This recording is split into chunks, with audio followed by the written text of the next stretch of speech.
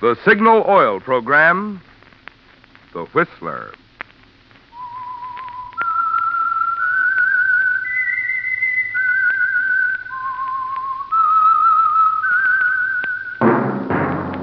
That whistle is your signal for the Signal Oil program, The Whistler.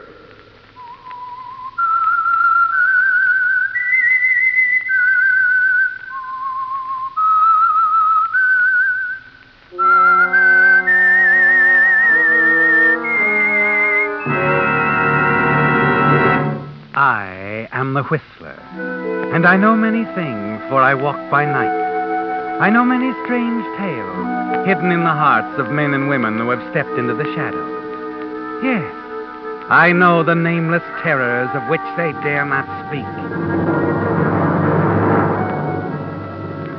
Yes, friends, it's time for the Signal Oil program, The Whistler, rated tops in popularity for a longer period of time than any other West Coast program in radio history. And Signal gasoline is tops, too, tops in quality. It takes extra quality, you know, to give you extra mileage. And Signal is the famous Go Farther gasoline. So look for the Signal circle sign in yellow and black that identifies independently operated Signal stations from Canada to Mexico. And now to Whistler's strange story. All damage covered.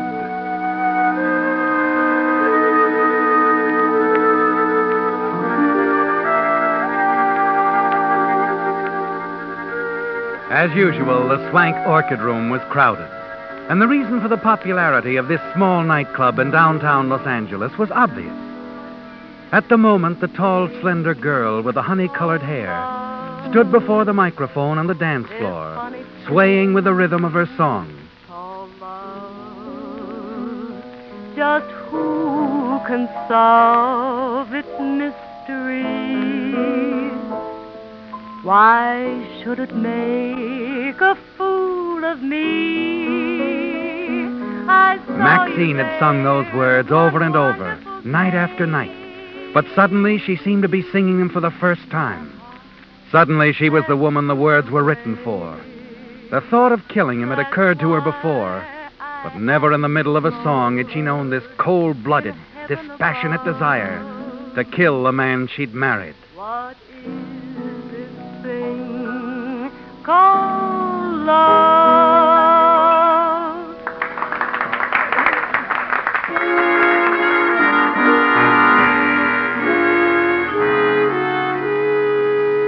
Later, in her dressing room, Maxine had changed into her street clothes when she heard a knock on the door. And she didn't have to guess who it was. This wasn't just her boss. This was Jim McCoy, a guy as real as his name. Hiya, Songbird. Hello, Jim. Oh, you were great tonight. Real great. Sounded like you meant every word of it, baby. Maybe I did. Well, keep it up. I can always add a few more chairs for the customers. Well, I got to get back to the lounge. What's your hurry? Hurry. And we usually say goodnight about this time? That's what I mean. Do we have to? Now, look, baby. We've been through all this before. Observation. The tone of your voice goes well with the cold of your shoulder. Maxine, things were different when you were a cute trick on the loose. You may be Miss Maxine to the customers, but to me, you're Mrs. Charlie Kendall. I know. But after all, what's in a name? Look, baby, maybe they don't show, but I still have a couple of old scruples lying around. Don't kid yourself. They show something awful. Charlie needs you, now more than ever. No fun not being able to walk, cooped up day in and day out. You're all he's got. Yeah, I guess you're right, Jim. Forget it. Yeah, I think we'd better. Well, good night, Songbird.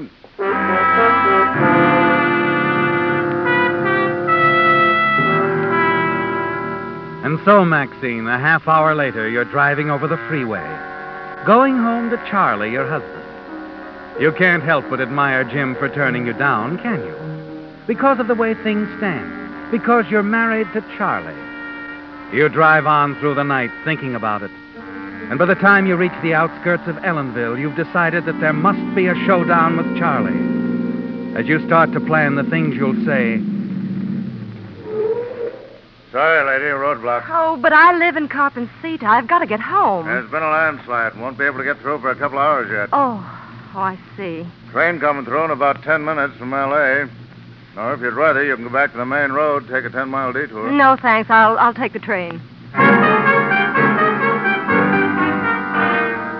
You turn your car around, and minutes later park it on a quiet side street near the depot and hurry to catch the train.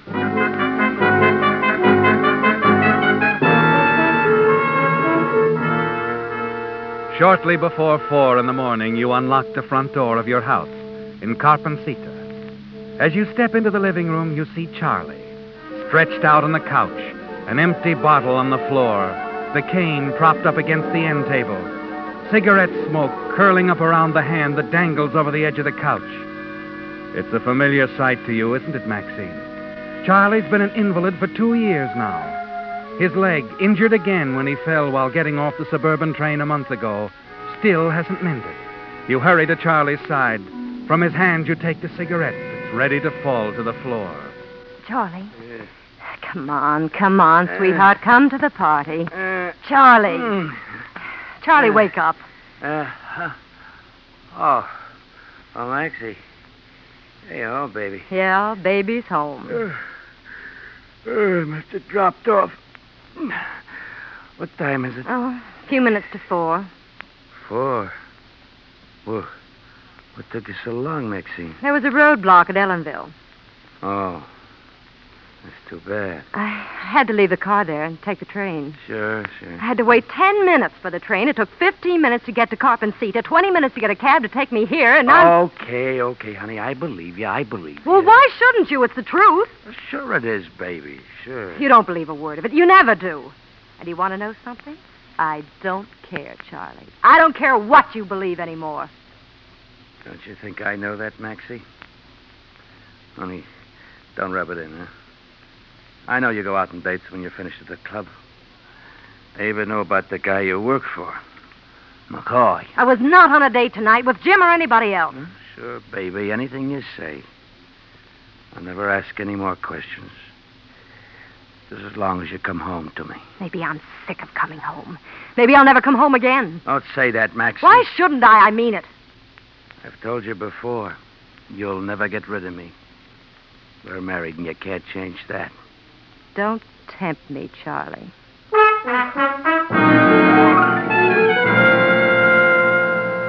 You struggle to control the rage that's sweeping over you. Turn away from Charlie and hurry into the bedroom. You stand there in the darkness by the open window while the frost of night bites the anger in your cheeks. The train, Maxine. Yes. Why couldn't it have been late tonight? 10 minutes late. 10 minutes. The cigarette would have slipped out of Charlie's hand. The straw rug would have caught on fire. It would have solved all your problems. Suddenly an idea flickers through your mind. It could happen again. Charlie could fall asleep with a cigarette in his hand. There'd be a fire. But you'd be somewhere else when that happened, Maxine.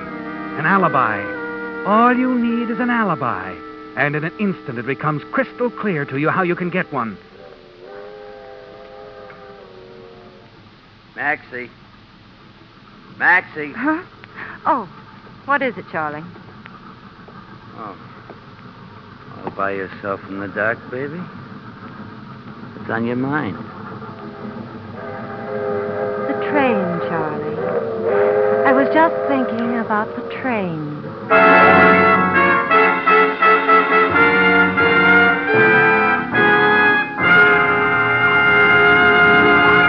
With the prologue of All Damage Covered, the Signal Oil Company brings you another strange story by The Whistler. You've heard me talk about the more thorough, more conscientious service that cars get at signal stations because signal dealers are in business for themselves and have a personal interest in pleasing you. Well, typical of this are the extras you enjoy when you have your car lubricated at a signal service station. Instead of taking the chance of remembering the many vital points on each make of car, signal dealers follow a factory-recommended lubrication chart, which plainly shows every lubrication point on your car. Also, signal dealers use 9 specialized signal oils and greases, so each part will have the exact type of protection it needs. But do they stop there? No, sir.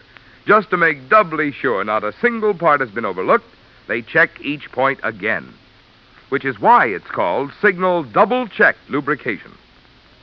Now, that's the kind of lube service you want if your car is to give you the long, trouble-free service that was built into it. And that's the kind of lubrication you get from friendly, independent Signal dealers. And now, back to the Whistler.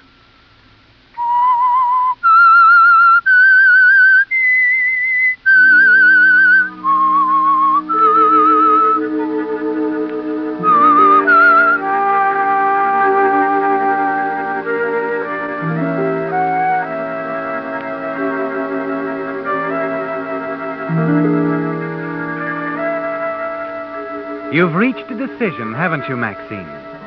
You're going to rid yourself of your husband, Charlie, once and for all. And you know exactly how you're going to do it. You can see it all now, the way it's going to happen. The official version of the accident. Charlie asleep on the couch. The empty bottle of liquor on the floor. A lighted cigarette dropping from his hand to the straw rug, and then the fire. And you weren't around to prevent it. It's late afternoon of the following day when you awaken. And as you recall your plan, your heart throbs with a sick, dizzy excitement. After a reassuring cup of coffee, you call the train depot. Check the schedule of the evening train to Los Angeles. Then you take your time dressing. Fight to remain calm. Shortly before 5:30. Maxie. Hey, Maxie, your cab's here. Coming. Whoa, what's in the suitcase, honey? Oh, it's just a dress I'll need at the club. Bye now. Bye. Maxie, Yes? try to make it home early tonight, will you? Gets kind of lonesome around here. Don't worry, Charlie. I'll be back before you know it.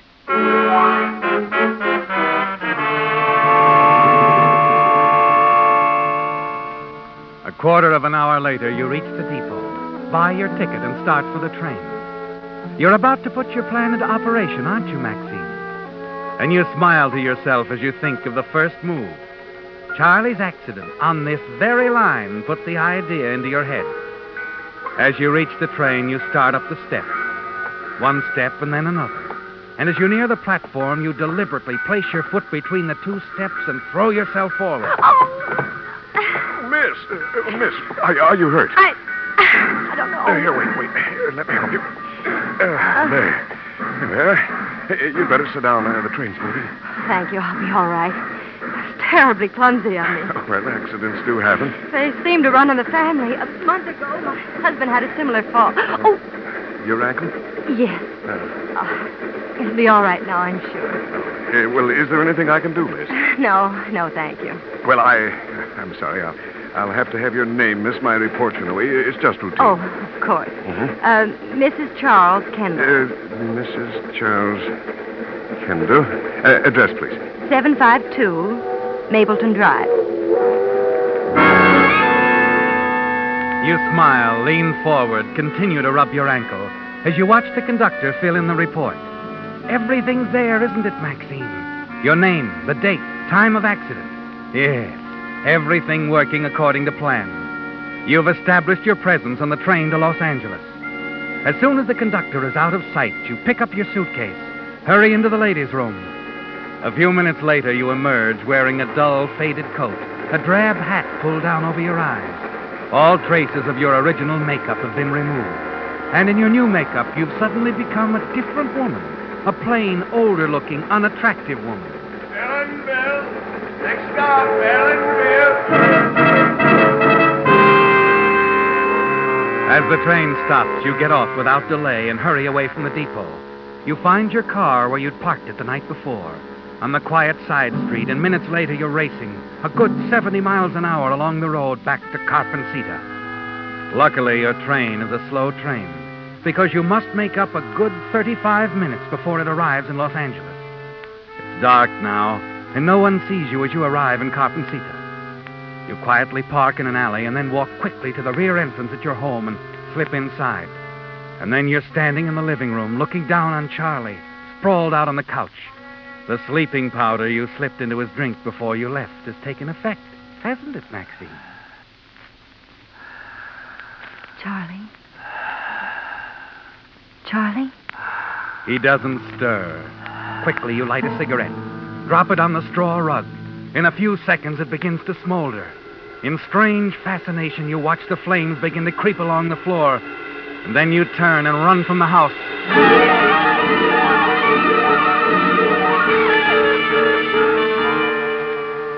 It's over, isn't it, Maxine? The worst part of all. As you hurry back to the car, you know there's only one more thing that you have to do. You must overtake the train at one of the many stops it makes and somehow get back on board unnoticed. To be in the clear, perfectly safe, that conductor must see you get off at Union Station. Those are tense moments, aren't they, Maxine? Moments that seem like a lifetime. You take this short, straight highway into Los Angeles, hitting better than 70 miles an hour most of the way. Finally, you catch your train at one of its last stops and get back on just in time. Disappear quickly into the lounge room, where you can change back into your original outfit.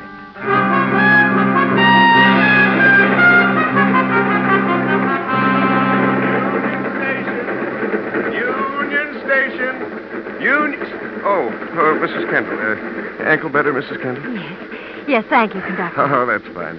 Union Station. Your plan has worked perfectly, hasn't it, Maxine? You keep telling yourself that over and over again. And then, as the train stops and you walk back to step off, you freeze suddenly and stare in terror at a man standing on the crowded station platform. Oh, no. You recognize him, don't you, Maxine? This man in the pinstripe suit. Instantly, your mind goes back to that night a few weeks ago when you came home late, just as this same man was leaving, and you heard him say to Charlie, Now, don't worry, Kendall. I'll take care of everything. It's all clear to you now, isn't it, Maxine? Now you know why this man in the pinstripe suit was talking to Charlie a couple of weeks ago. Charlie was hiring him to follow you. Perhaps he was following you tonight. You step back into the train, hurry through the cars, and get off further down the platform. It isn't until you climb into a taxi and try to settle back that you realize you're trembling all over, shaking uncontrollably. Somehow you manage to compose yourself, regain your confidence by the time you reach the club and go inside to greet Jim at the bar. Hiya, Songbird. Hello, Jim. Say, your feathers look a little ruffled. You're limping. Oh, I fell and scraped my knee while I was getting on the train tonight. Train? How come you took the train? I was too tired to drive all the way home last night, so I left the car in town. Well, you better take it easy. Sure you want to go tonight? Oh, don't worry. I'll make it. Okay. How's Charlie? Charlie? Don't tell me you've forgotten our little conversation last night. Oh, no, Jim. I haven't forgotten. As a matter of fact, I'm very grateful to you. You made me see what my duty was. Yeah. Glad to hear it, baby.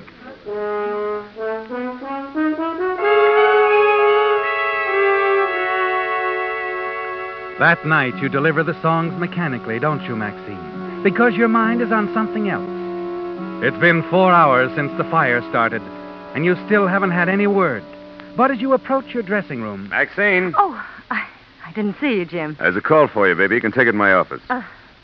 Call? Mm-hmm. Who is it? Long you know? distance, yeah. Cop and Sita. Probably Charlie.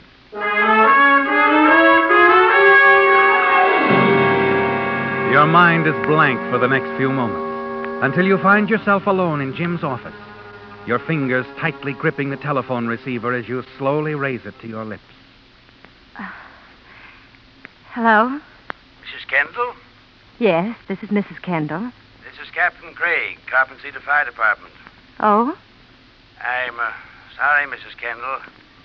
I have some bad news about your husband.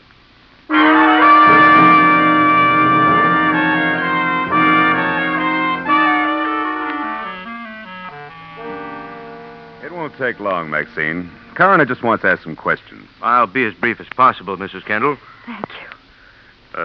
Your husband was an invalid, was he not? That's right. Smoked quite a bit, is that correct? Yes, he smoked quite a bit. And he was a heavy drinker as well. Well, drinking helped relieve his pain. Oh, don't misunderstand me, Mrs. Kendall. I'm not trying to establish that your husband was a chronic alcoholic, just that he did drink at times to a point of... Yes, he did. Well, then I think the conclusion we drew from the evidence is correct. Your husband fell asleep with a lighted cigarette while in a state of intoxication. The cigarette fell, and that was it. I was afraid that would happen someday. I warned him so many times. Easy, Maxine. Mrs. Kendall, if you'll please sign this. Why, yes. Honey, you're trembling. Here, I'll hold it. I... What is it, Mrs. Kendall? Oh, nothing. I'm just upset, that's all. Oh, I'm sorry, Mrs. Kendall. Thank you for your cooperation.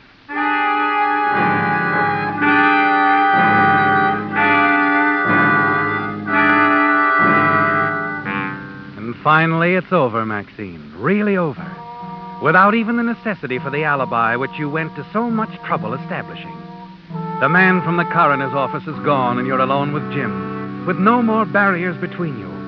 It's all you can do to keep from blurting out how good you feel inside, how little you need the rest that Jim is trying to insist upon. I still think you should take it easy, honey. Stay in bed for a while. Oh, no, Jim. I'm not going to let myself brood about this. I want to work. It'll help, I know. Okay, Songbird, you win. Oh, thanks, Jim. I appreciate everything you've done, and I hope I sound sentimental. You do. I can take it. I'll see you later.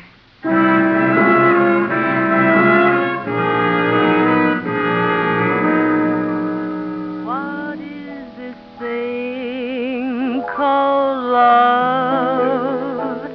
This funny thing called love. Just who That night, your song is different. The nervousness is gone, isn't it, Maxine? Suddenly, you're gripped with terror, and the song dies in your throat. A fool of... Through the amber haze, sitting motionless at the bar, you see the man in the pinstripe suit. In that instant, you're certain he was hired by your husband to follow you. You don't know how long he's been following you, but in that moment of desperation, you suddenly turn, flee from your surprised audience toward the dressing rooms.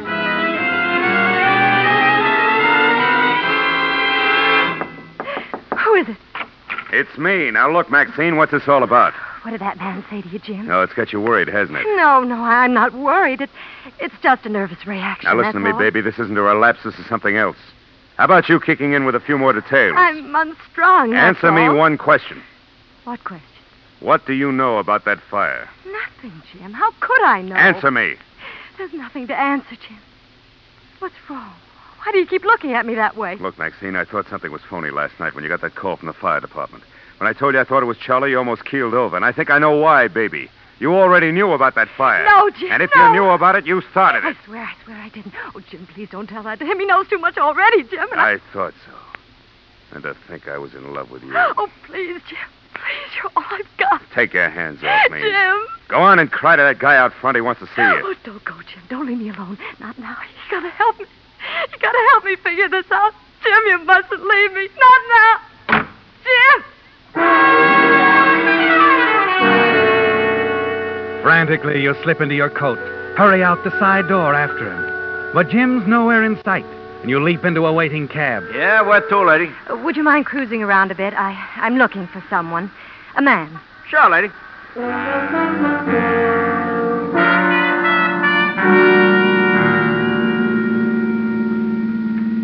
See me out, lady? No, I don't. But let's not stop.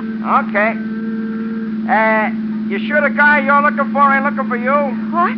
There's a black car been following us ever since we started. No, that's not the man I want. Driver, turn the corner. Do anything but lose that car. As you speed along the street, it suddenly occurs to you exactly what's happening. Yes, you ran out to find Jim, and now you're trying to escape the man in the pinstripe suit. Fear sweeps over you and crowds Jim from your mind. And you know you've got to get away from this man. The black car is only a block behind you as your cab races into the dark, deserted manufacturing district. Squeakers around one corner, then another, and another, turning, twisting, and then suddenly... Driver. Yeah? That station up ahead. Is that the electric train? Yeah. Here, this'll take care of the fare. Let me off. Quickly. The black car is nowhere in sight as you leave the cab and hurry to the dimly lit, deserted station. You're praying wildly for a train when suddenly you're relieved to see the lights approaching in the distance. And then as you step out on the platform... Hey there. You see the man in the pinstripe suit hurrying toward you. Quickly, you run down the platform, dart behind a stack of packing cases. Mrs. Kendall, wait a minute. You hear his footsteps approaching along the platform. Your hands move up in front of you. You wait. And then as he steps into view, you lunge. I'll kill you, too. Hey. I'll kill you.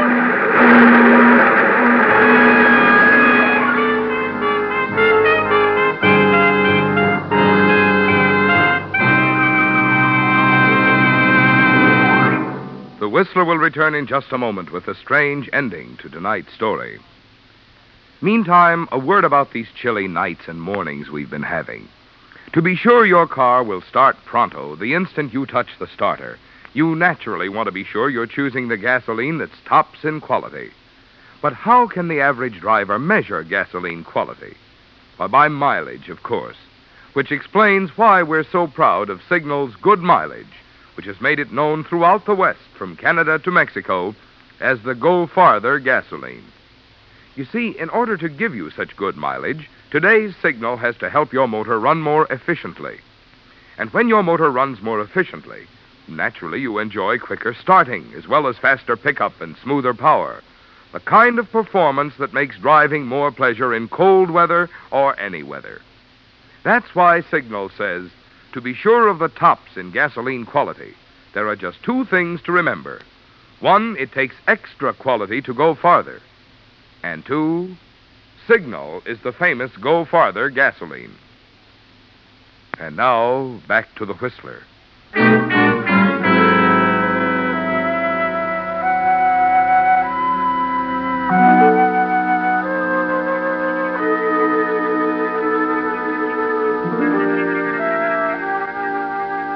The small group of passengers had gathered on the station platform. Standing around in shocked silence, they'd waited until the ambulance arrived and the police.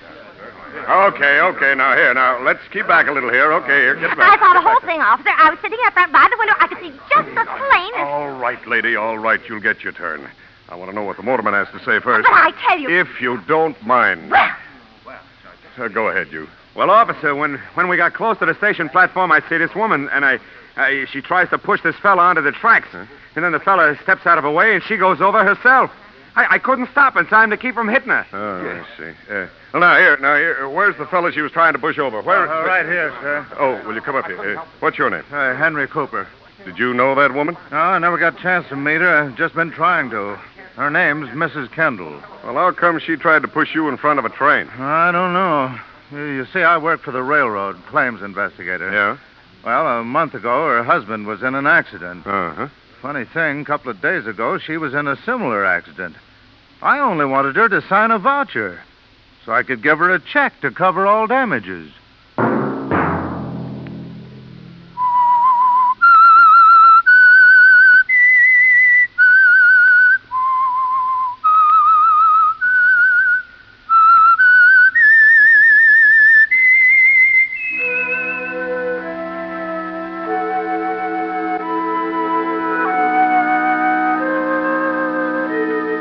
Let that whistle be your signal for the Signal Oil program, The Whistler, each Sunday night at this same time. Brought to you by the Signal Oil Company, marketers of Signal gasoline and motor oil, and fine quality automotive accessories. Signal has asked me to remind you, to get the most driving pleasure, drive at sensible speeds, be courteous, and obey traffic regulations. It may save a life, possibly your own.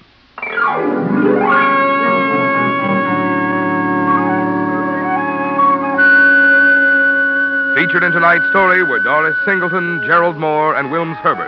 The Whistler was produced by George W. Allen and directed by Sterling Tracy, with story by Robert Stephen Brody, music by Wilbur Hatch, and was transmitted to our troops overseas by the Armed Forces Radio Service. All characters portrayed on the Whistler program are fictional. Any similarity of name or resemblance to persons living or dead is purely coincidental. Remember at the same time next Sunday, another strange tale by The Whistler. Marvin Miller speaking. This is CBS, the Columbia Broadcasting System.